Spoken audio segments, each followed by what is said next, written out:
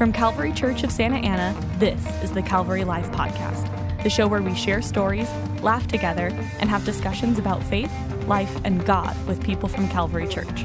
Here's your host, Eric Wakeling.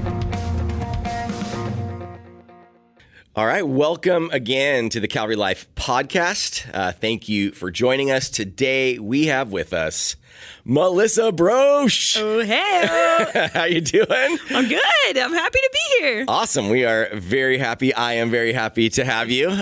So this is I can't believe that you haven't been on the Calvary Podcast before. And I'm so wordy. I know I have to apologize for this because I feel like you would have a lot to share. And I believe that you have great things to share. I think everybody that sort of knows Calvary knows you, but what is your role here at Calvary now? First, I forgive you. Yes. Take me a minute. But, I know. No, I'm just kidding. I'm sorry. My role at Calvary currently is Yes. I am the pastor of disability ministries. Yes. But I've been at Calvary for a really long time. Yeah, how long? 18 years. 18 years. Isn't that crazy? That is crazy. Okay, so let's get into like a little bit of then your Calvary origin story and how you got to this place. So how did you come to Calvary? It's so fun. Okay, so originally I had started out in youth ministry as an intern at a church. Whereabouts? Yeah, this church called Ocean Hills Community Church in San Juan Capistrano. Sounds like a great church. It's a great church. It's been changed into like 5 different churches. Anymore, yeah. But I worked with this guy named Eric. Oh. He was just this goober, very Pretty wise. mature. Yeah. Just kidding. No, I worked with you, and Yes. I was your intern at Yes. Ocean Hills doing junior high ministry and loved it. And when you left. Yes. And abandoned. I did abandon you. Me and came to Calvary. Yeah. Told me what a great church it was.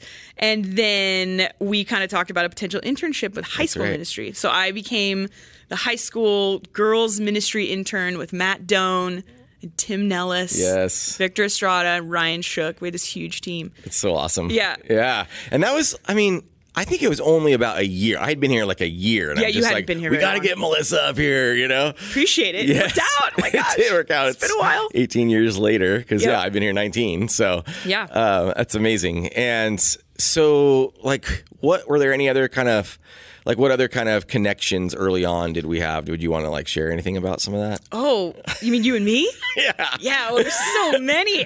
Oh, gosh. This is so fun. Eric, first of all, I remember being in junior high. Yes. And I remember Eric for a couple different reasons. One, he would lead worship at my school on Wednesdays at chapel because I went to a Yes. Christian school.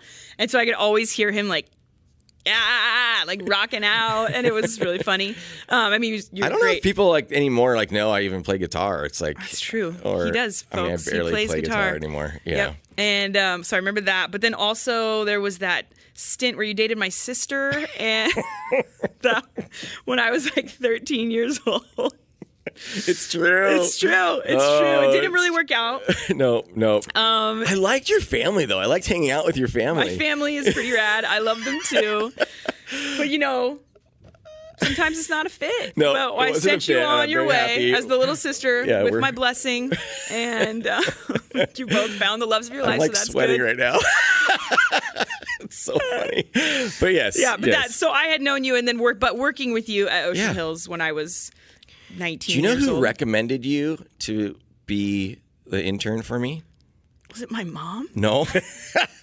No, it was Jim Burns, youth ministry guru, the guy that wrote the book, The Youth Builder, which was a textbook on youth ministry. That's humbling. He's spoken here a couple times. People might know who he is. He has this whole amazing radio ministry and stuff like that. Jim's And the so best Jim person in the Burns is world. amazing. And he Yeah. was like, you should hire Melissa Broche. Or it was Melissa Sands at the time. Yeah. You should hire Melissa Sands. She's a kid magnet, he said. Because people were just naturally just attracted to you. And which I think is true. Still to this Wow. day, you have this magnetism about you that people just want to be around you and stuff. So. Thank you, buddy. That makes me feel Yes. uncomfortable, but I'll receive it. Well, I'm Thank sure. you. Well, good job.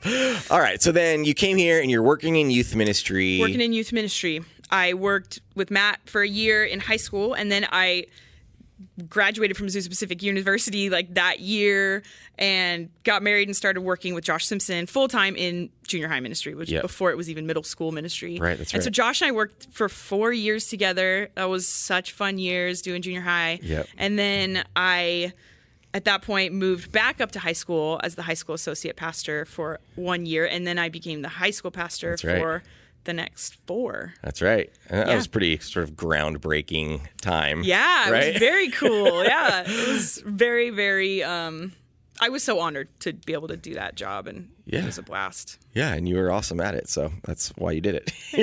So it was great. It was fun. Okay, so then now you're in this, just kind of bring us into the current a little bit. So now you're in this area of being the pastor of disability ministry. Yeah. So just let's talk. I mean, that's obviously kind of a super big shift, like from youth ministry to that. And like, so why? Like, tell us a little bit of the story of like what drew you there? What's some of like the whole way you kind of got into that point? Yeah, I would say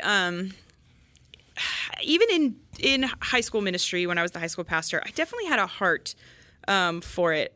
For some of our students would have disabilities, or we had a few students in our group that had autism, and I just definitely pulled on my heart. I remember I'd had a mom come to me and say, hey, my daughter, she's on the autism spectrum. She wants to be a part of the group, but this is going to be really hard. I just want you to know. And I think as like this bright-eyed first year as the high school pastor, like, well, yeah, we're going to make it happen and let's do this. And sometimes it takes that naivete though. Oh, totally. I was like, let's go. And I'm like, can't be that hard. What is hard about just, loving people? Yeah.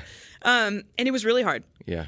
It was really hard for her. It was really hard for the group, and they ended up leaving. And that really wrecked me. I was like, oh my gosh. And so it definitely created this space inside of me that said, well, I got room to grow here.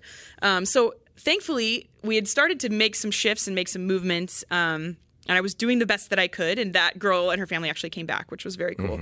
And we had started a life group for kids with special needs. And it was like we would meet in life groups on Sundays, and then so we felt like, oh, this will be maybe a more appropriate group that maybe goes more at their pace, or maybe is a better fit. Yeah. So that worked, and we'd had like 6 kids in that group, and I thought, sweet.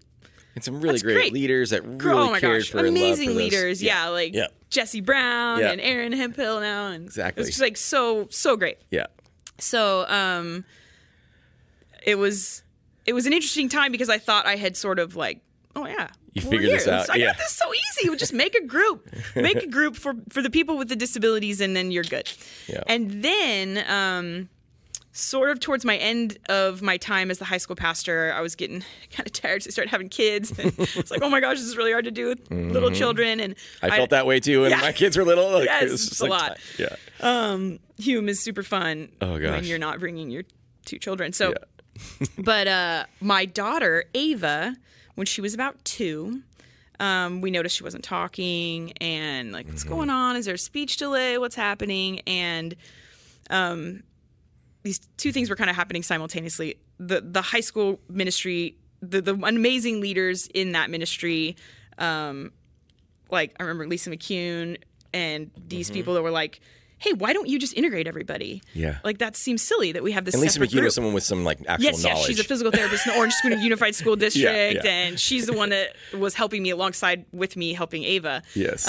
It was like, why don't you just integrate everybody? I'm like, oh, I feel hesitant, and I don't know if that's a good fit, and because the reality of the situation was I wanted a spot where those students felt like they fit, but I didn't feel, I was afraid. I was afraid that they wouldn't fit, and that the neurotypical students in the group wouldn't be comfortable with them, and or disrupt. That would be disruptive, or that like, well, what if somebody wants to talk about like that party that they went to that weekend and did horrible things that they're only going to tell their small group leader and life group about at church, but there's someone maybe acting different that would shut them down and they wouldn't share.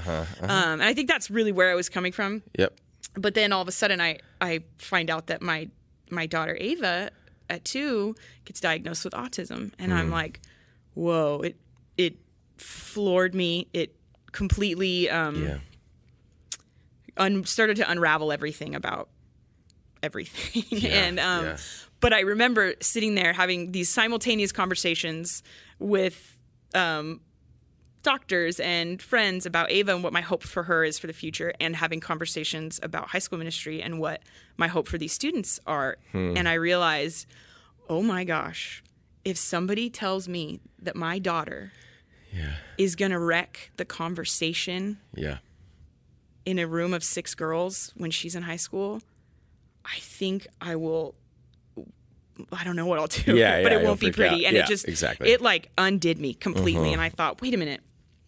And we were having a conversation with Doug Brown. He was just like, maybe we're just not thinking highly enough of our entire group. And I was like, I think that's just got to be the answer. Like, maybe we should just think more highly of ourselves and what we're capable of in terms of creating spaces of belonging. So we abolished that, what I thought was so cool, that life group for students with special needs, and we integrated everybody in their own groups. And you know what the craziest thing is that high school ministry did not crumble.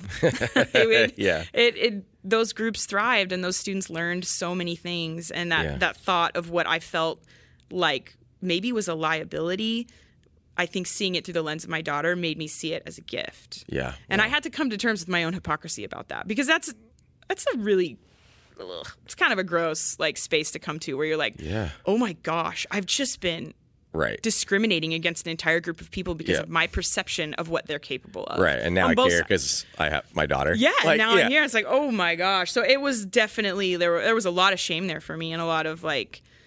How did you process through that? Because that's people feel that about this kind of stuff, or this stuff, or other issues where that you just don't have an experience with, or different people. People are all different, right? Yeah, no, totally. Everybody. And you can probably apply this. I always look back on all of my life and think, oh, goodness gracious, what was I like when I was this age? And then I was like sort of embarrassed about my entire life. Yes. So maybe by the time I'm like 90, I'll be like, well, it's official. It's just been I'm pretty sure we won't ever have it. Yeah, figure it out. Yeah. But yeah, so I definitely grieved a lot. I grieved so hard, even just for my daughter. And then I think I processed it by making change. And I'd heard this quote that is a little cheesy, but I love it. But it's thinking about my daughter. It was like, I wouldn't change you for the world, so I'll just change the world for you. Nice. And that's good. It was just like, that seems like the only solution here, because you're awesome the way that you are, and I want people to get to experience your greatness. Yeah. And so then it was like, now we got to just do things different. So I think the way that I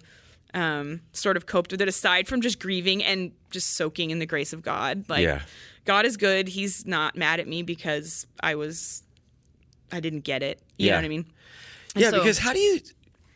This is like, okay, this is probably like super like sensitive, and I just but like.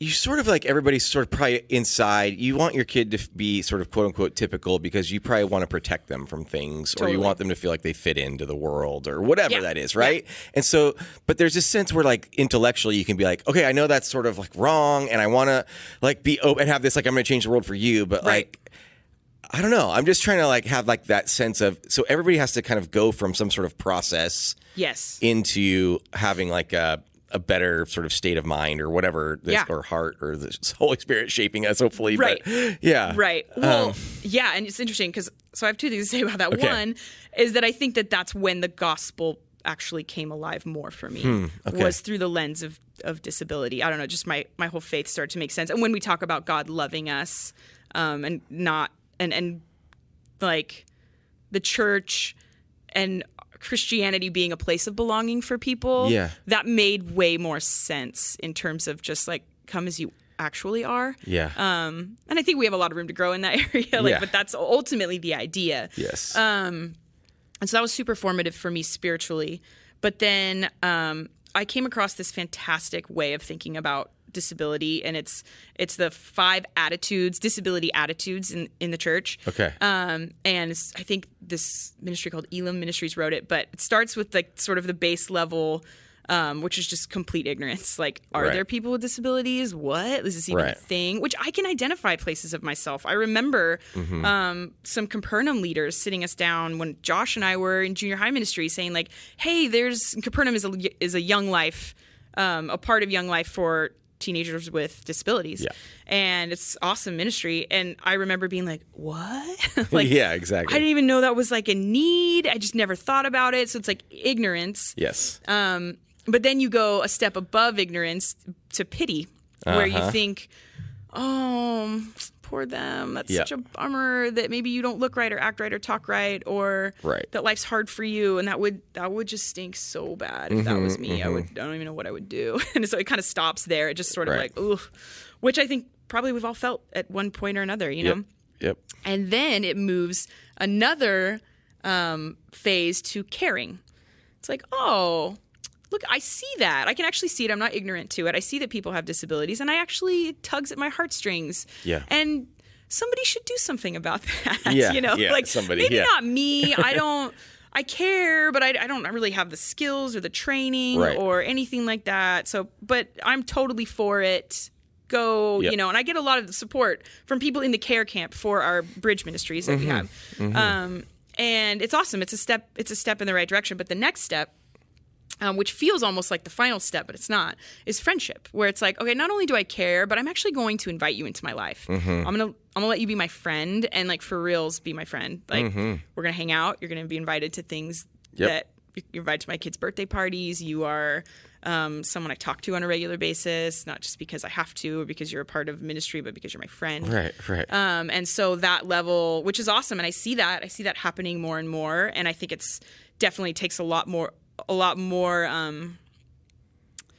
listening and moving slowly in order to learn just how to Especially, be open to that. Teenagers aren't like the best with like anybody. Oh let yeah, alone, you know, totally, yeah. at times. Yeah. Some teenagers, Many but times, yeah, some teenagers, yes. exactly. So then, but the cool thing is that the last level is that you move from ignorance to pity to care to friendship, and then to being co-laborers. Okay. And it's like we're on the same. Like, I don't need to help you. I don't need to help you. Like, Yeah. you're helping me. Like, not only do you not necessarily need me to help you, I can't do this without you. Yeah. And maybe it's not even, maybe actually it's wrong, because they do need me to help them, but I need them to help me. Yes. Because totally. we all need help. Right. There's this Right. mutuality. Yeah, And there's this yeah. quote about compassion that says compassion is not a relationship between the healer and the wounded. But it's a relationship between equals. And I love that quote because I think that oftentimes we think about compassion and we think about, my heart is breaking or bursting for someone. And it's not like me swooping down into this space to help someone. It's just saying like, hey, like, we're here. Let's do this together. And so this is like nerdy, but sorry to interrupt, but I just I've been like studying the word compassion a little bit really? recently. Yes. Because we're thinking of using it as a theme for Christmas. And like, so in Latin, it actually means, because passion, like passion of the Christ, is like suffering. Yeah. So compassion is together. So suffering together. So it's being able to be in the same place together and in the same suffering. And so isn't that cool? I know. I was like, I was just like, so good. I just learned that like last week. I got excited. Okay, keep going. Though. No, Sorry. yeah. And so I think that once I realized that, as we like that piece was just like, whoa, we're all on a trajectory. And I think I could look at myself and be like, oh, I see when I was ignorant. I see when I just had pity. I see when I was at care. And sometimes I vacillate between care and friendship and co-laborer, Sure. and I think it's that process. But I think it's important for us to sort of do a little self-examination of like when I come in contact with people with disabilities or people that are different than me, how do I feel? What's going on inside of me? What's like my emotional temperature? How do I respond? Do I try to get out of there as quickly as possible? Yeah.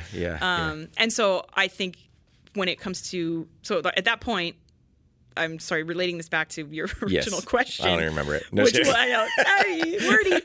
No, it's good. But the original question was just sort of how did you get out of high school ministry and into bridge ministry? And it's like, I think that's what sort of birthed out of that time was we need sort of a specific ministry that has language to articulate what's going on here and can help people move through this and serve and get more proximity, because I think sometimes you just don't know if you don't know somebody with a disability, you're like, I don't know what to do, know? So we started Bridge Ministry. So Bridge Ministry is our official disability ministry at Calvary Church. Yes. But it's important to note that disability ministry has been happening at Calvary for years. Like there's not, that's been happening been in Nona Stripe for 20 years, had a group called Humble Praise, and Debbie Rowley herself would find buddies for kids for years before anyone even knew she was doing it. And Regina Gary, it was just like all these people. Yep. And there's certain disabilities where it's like people are in like have certain needs in a wheelchair of some sort, or if like certain like, and so there's certain levels of care that like have to come alongside with that, right? Definitely. And so like I know even like Humble Praise is like adults with maybe more severe disabilities, or is that not the way to say it? Okay. And we don't have that necessarily? class anymore. Now we have a bridge adults class. That's true. Yeah, That's which true. is totally actually open to anyone with or without a disability. But the pace of learning and reading our Bibles is slower. Good. It's slower. That takes into account some intellectual disabilities. Okay. But we all read the Bible together every week and Yeah, that's awesome. pray for each other, and it's cool. So this might be even a good spot to ask this question. Like, I think people are very uncomfortable with language, or just don't know, and all sorts of issues in the world where you're like, what's the word that I shouldn't say? Maybe first of all, can I learn that? I mean, we're not going to say some of those words probably now, but like, and then what are the better words? But as we learn that, and like, like for me as a guy in my mid 40s, it's like the world we grew up in was cruel. Right? Oh my gosh. So like my childhood was cruel to people. And so like, how do you sort of filter, trying to like, you don't want to live in that world, but sometimes that stuff's just like in your brain. Yeah. But what would be some good ways to understand language? Yeah. Language it is totally a tricky one, and it shuts people down and makes everybody uncomfortable. So I can explain a little bit that will help us understand how we talk about it, because I think sometimes we use the word special needs a lot, and I think that feels kinder. I think this is how I always thought about it. It feels kinder, and like if you say disabled, then you're like telling someone they're bad or they're wrong, and actually that's really neither of those are true. The phrase special needs really comes from special education in the United States of America.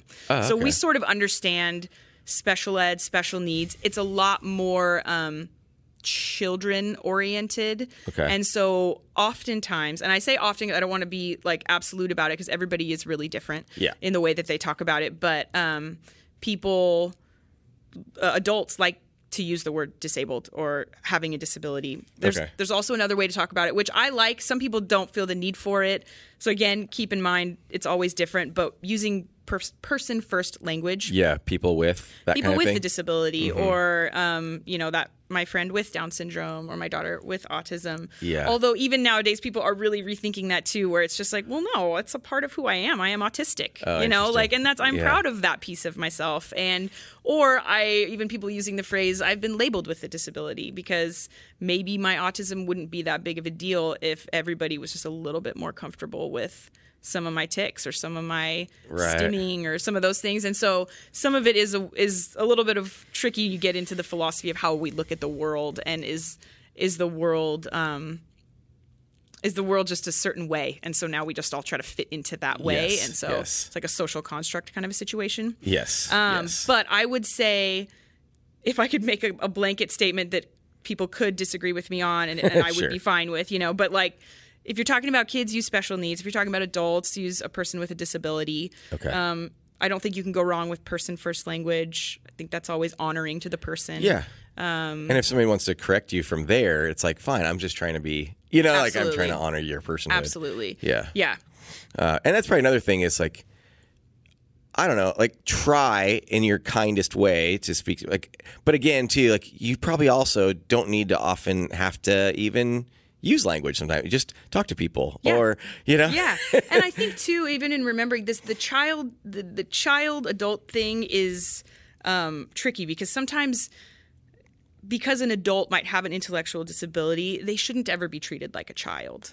Yes. It's not like they're not a kid just because they have intellectual disabilities, and maybe they're young at heart, and the way that they express themselves feels so some reckless abandon, and that's so fun and life-giving. But they're also not a child. They're not a child. Yeah. Which is why in our adults life group, if we play a game, we play games that adults like to play, and we read our Bibles together, and so I feel like that's really important to honor someone's age and stage that's good. of life. That's really good. Yeah, and you've told me sometimes like, hey, sometimes just be clear and direct, but don't need to talk down. Yeah, totally. Hey, yeah, and I think clarity in terms of the best kind of disability ministry ultimately is one that doesn't exist at all. Yes. Okay. Good. Like, I think that I have a friend who's told me, he's like, oh yeah, sometimes smaller churches, like they would destroy their disability ministry if they created a disability ministry, because now you've taken people doing life together as they should, people being friends, people being co-laborers in the gospel, and you've pulled them out, set them off to the side, and said, okay, well, this is your place. Yeah. And I think that Calvary is a unique church, and there are lots of churches that are in a similar boat where there's a lot of people, and a lot of people are not even aware of what's going on. And so a disability ministry seeks to provide awareness and resources, and just even when people come and visit, and they can know where to go and who to talk to and stuff like that. And so that part I think is important for Calvary specifically to have, and many churches to have.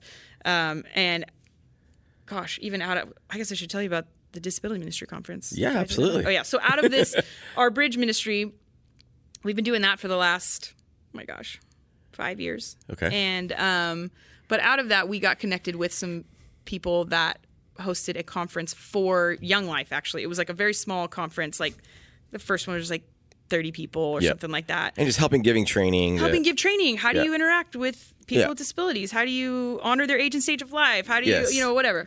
And so a member of our church, Regina Garriott, had gone, and she's like, Melissa, you got to have these people come to our church. And I'm like, I got keys. Let's do this. Come to our church. And so they came, and we hosted it here. And Calvary's been a huge, huge part of helping our disability ministry conference get off the ground. And the first year we did it here, it went from like the 70 people at the original conference to like 150. And then the next year it was like 250. And the next year it was like 300. We had 350. We had like over 400 people at our last conference, and we were expecting maybe 500 or more at this last one, and then COVID. Right. Boo. Yeah.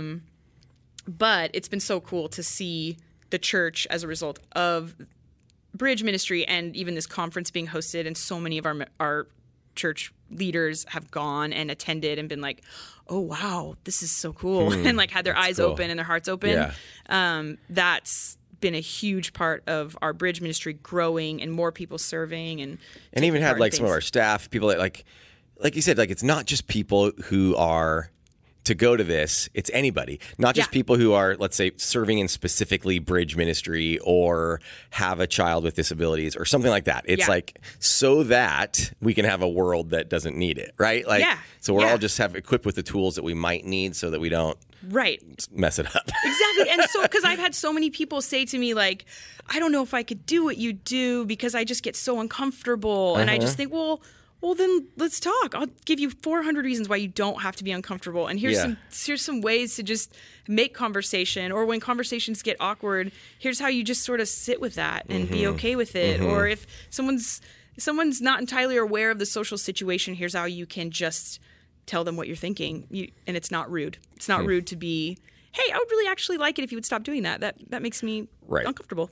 And then oftentimes people will say, oh, thank you. Yes. That's love, And so I think some of those things, you realize if everybody just was more comfortable with that stuff and just sort of took the time to understand each other a little bit more, then we wouldn't.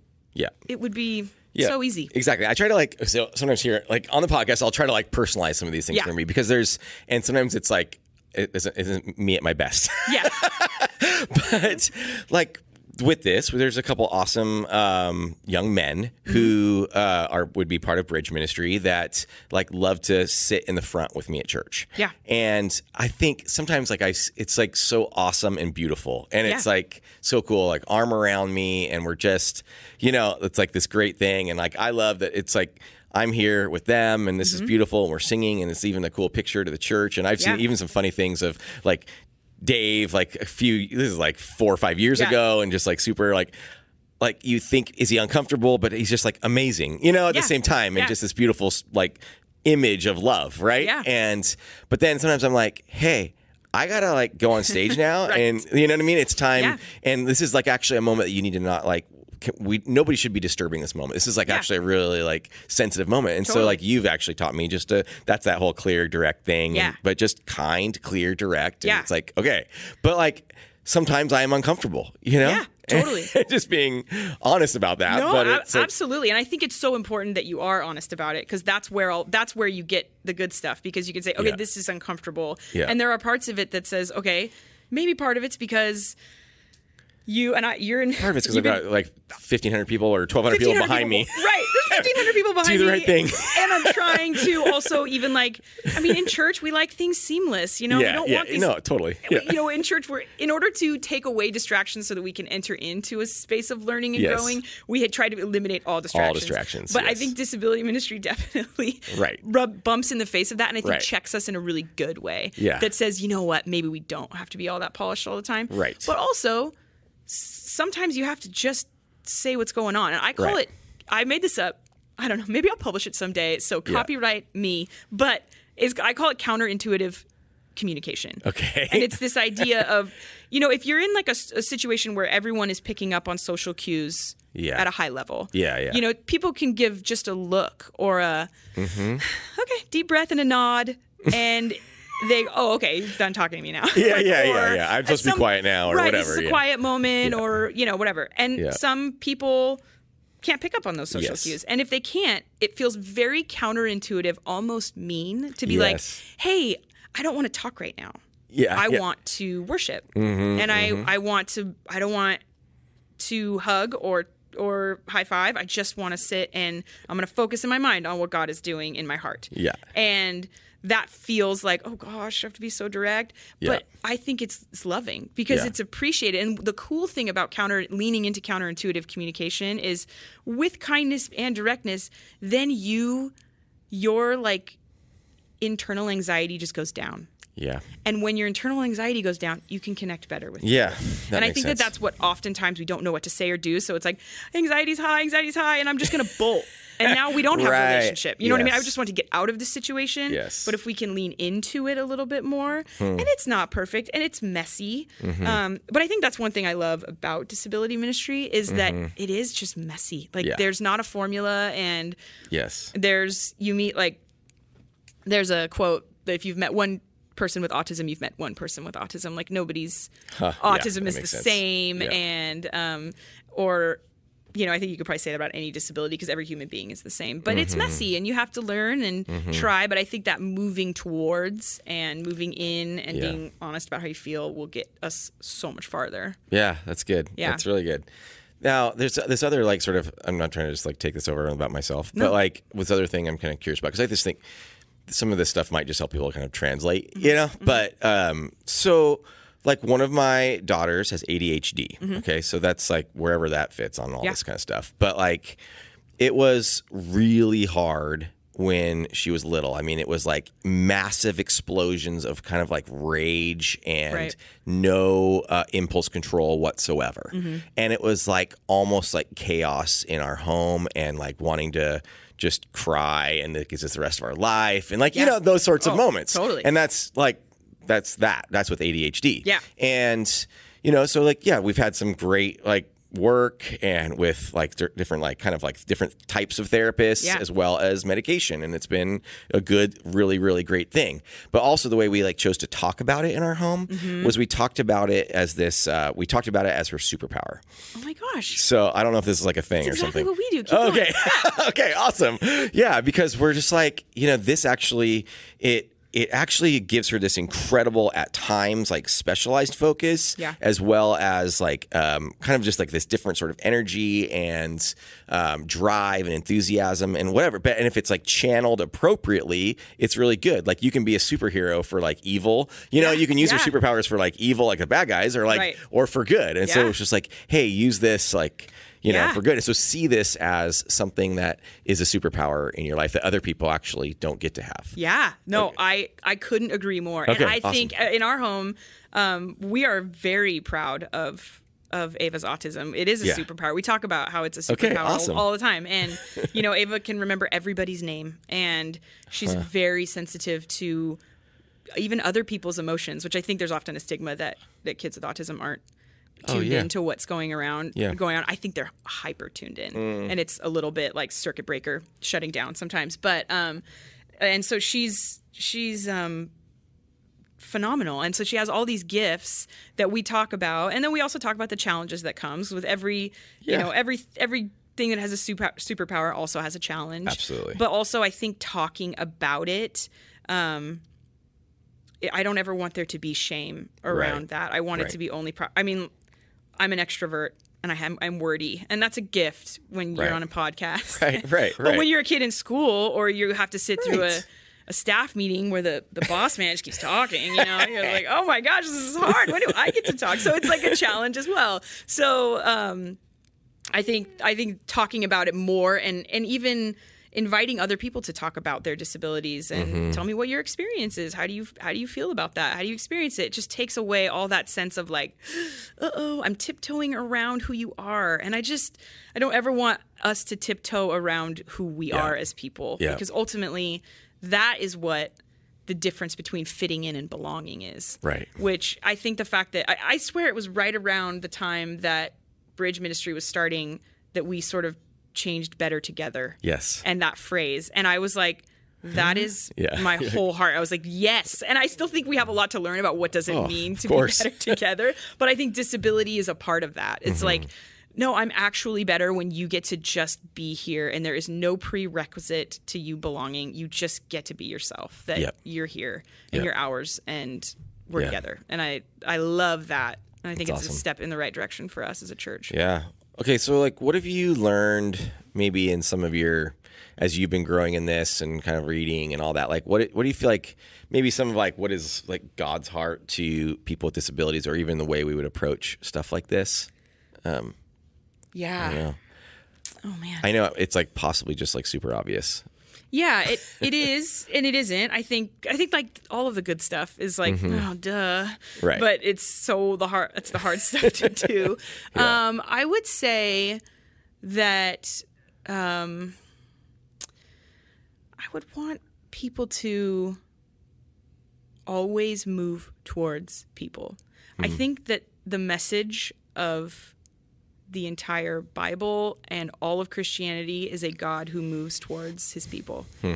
I mean, in the most insane way of like, here I've created you and I'm making myself known to you, and I'm making myself known to you so much so that I will break through heaven to be a human and be with you. Right. And so that is that movement towards, and I think that if we have to really check how often we want to move away from what makes us uncomfortable and how much we want to separate from people. And that is the exact opposite of how God is, and how he wants us to be. Right. And so I would say that anytime we can sort of check that moving away reaction and make it a moving towards, and that may mean, I don't know, call me. Like you may have someone in your life, like, I don't know how to move that towards that person. Oh, call me. Yeah. I'll walk you through it a bit. I'll walk you through it to anybody, or talk to, if there's somebody in Bridge Ministry that you see that's a volunteer, ask them what they think, and go for it. Yes. Don't shy away. And that's essentially why we have that disability ministry conference, is just to equip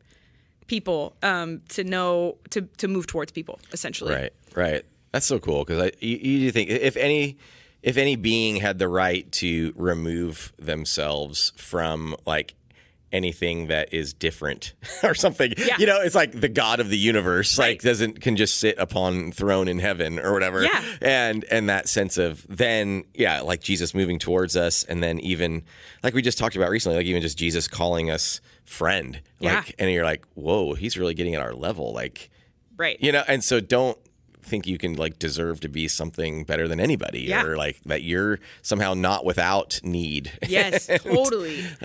So that's intriguing. I like that sense of thinking about God moving towards us. That's really good. And so, okay, you've talked a little bit about what Calvary currently does, but like, again, for everybody to understand, like that concept is like to have a disability ministry that almost doesn't exist, that everyone's mainstreamed, right? Yeah.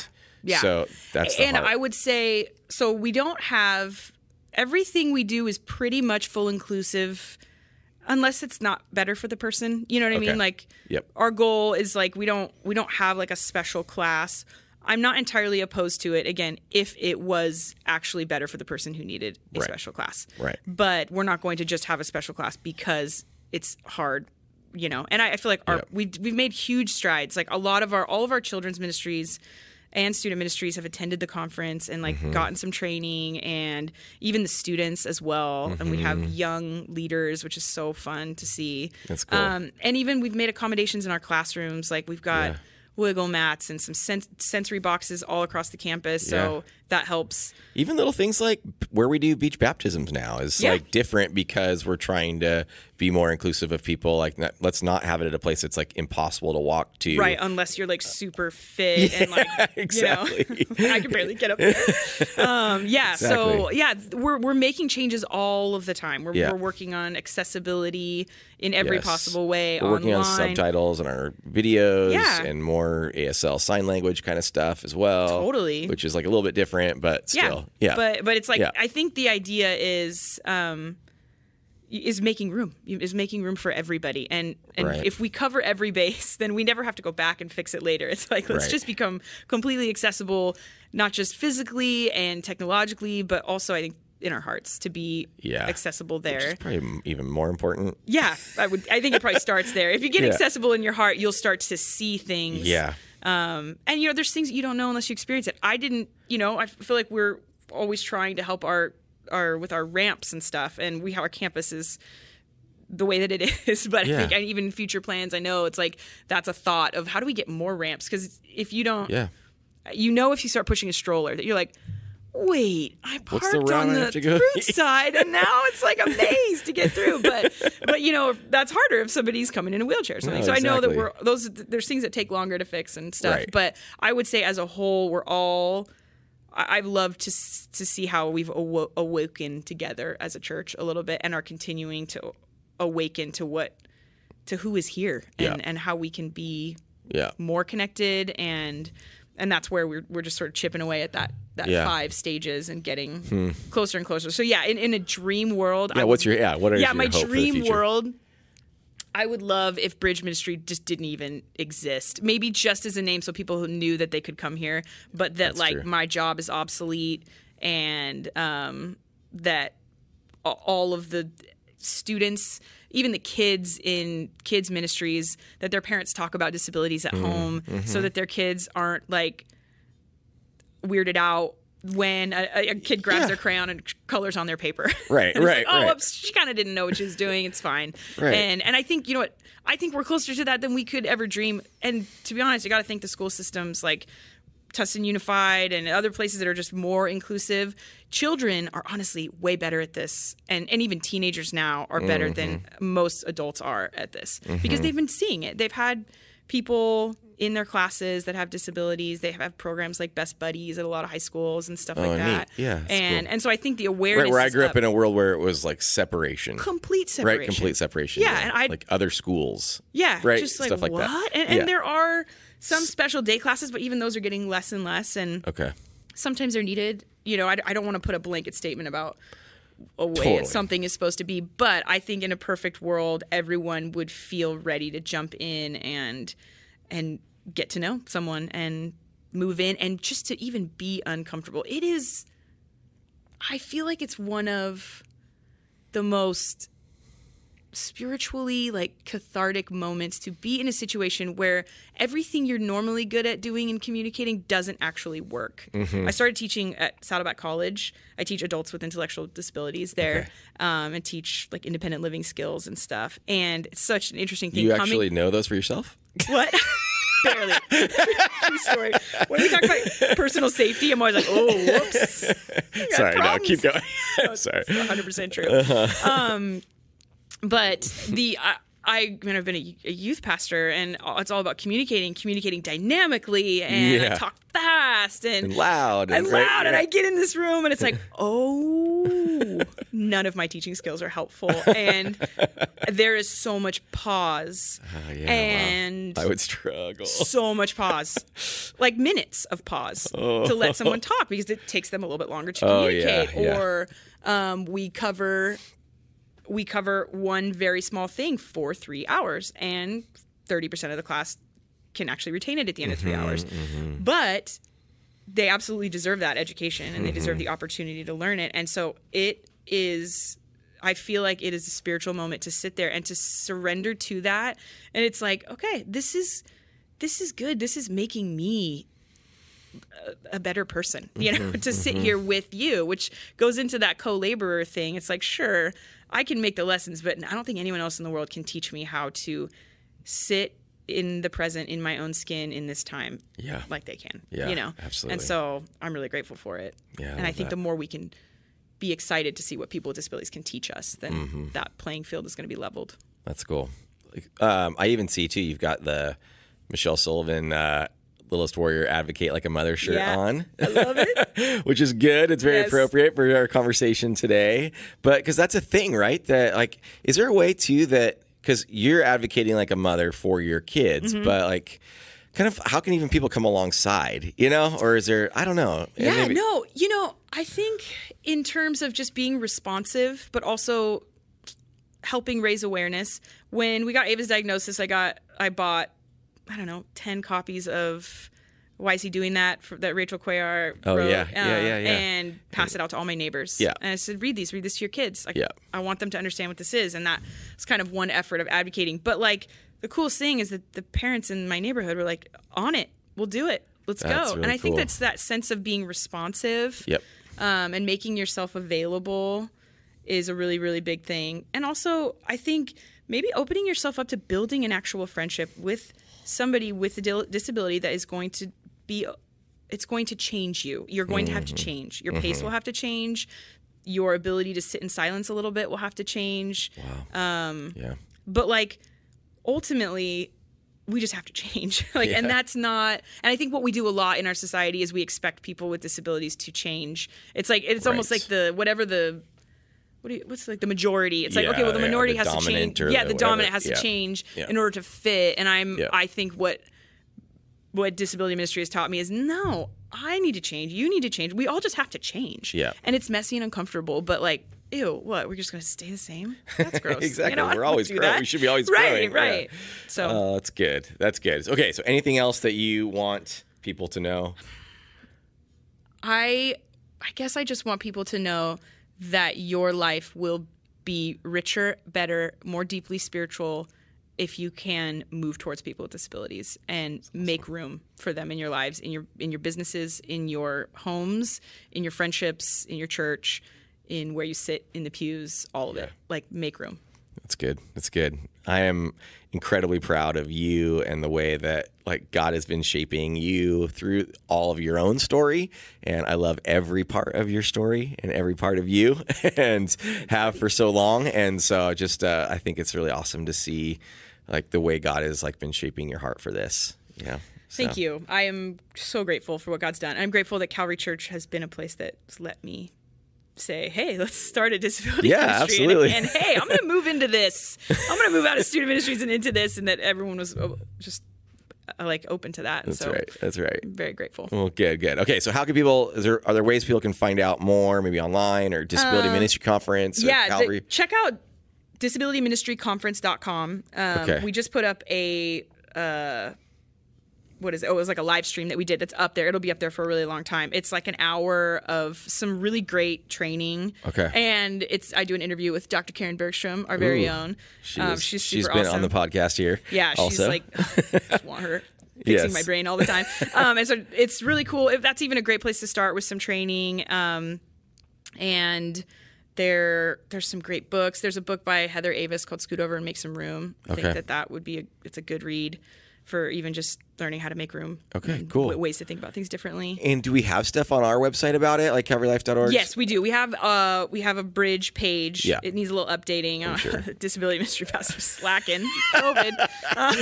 But yeah. By the time you actually watch or listen to this podcast, I'm sure it will be updated. It will be super updated, I promise. No, but that's great. No, that's great for people to be able to then find out more there, and mostly just how it can like find out a little bit and get pointed in the right direction if they'd like to be involved or and Randy has a disability section in the bookstore. Cool. So Perfect. that if you ask for him, he's got all my recommendations that I throw at him all the time. And okay, cool. So yeah.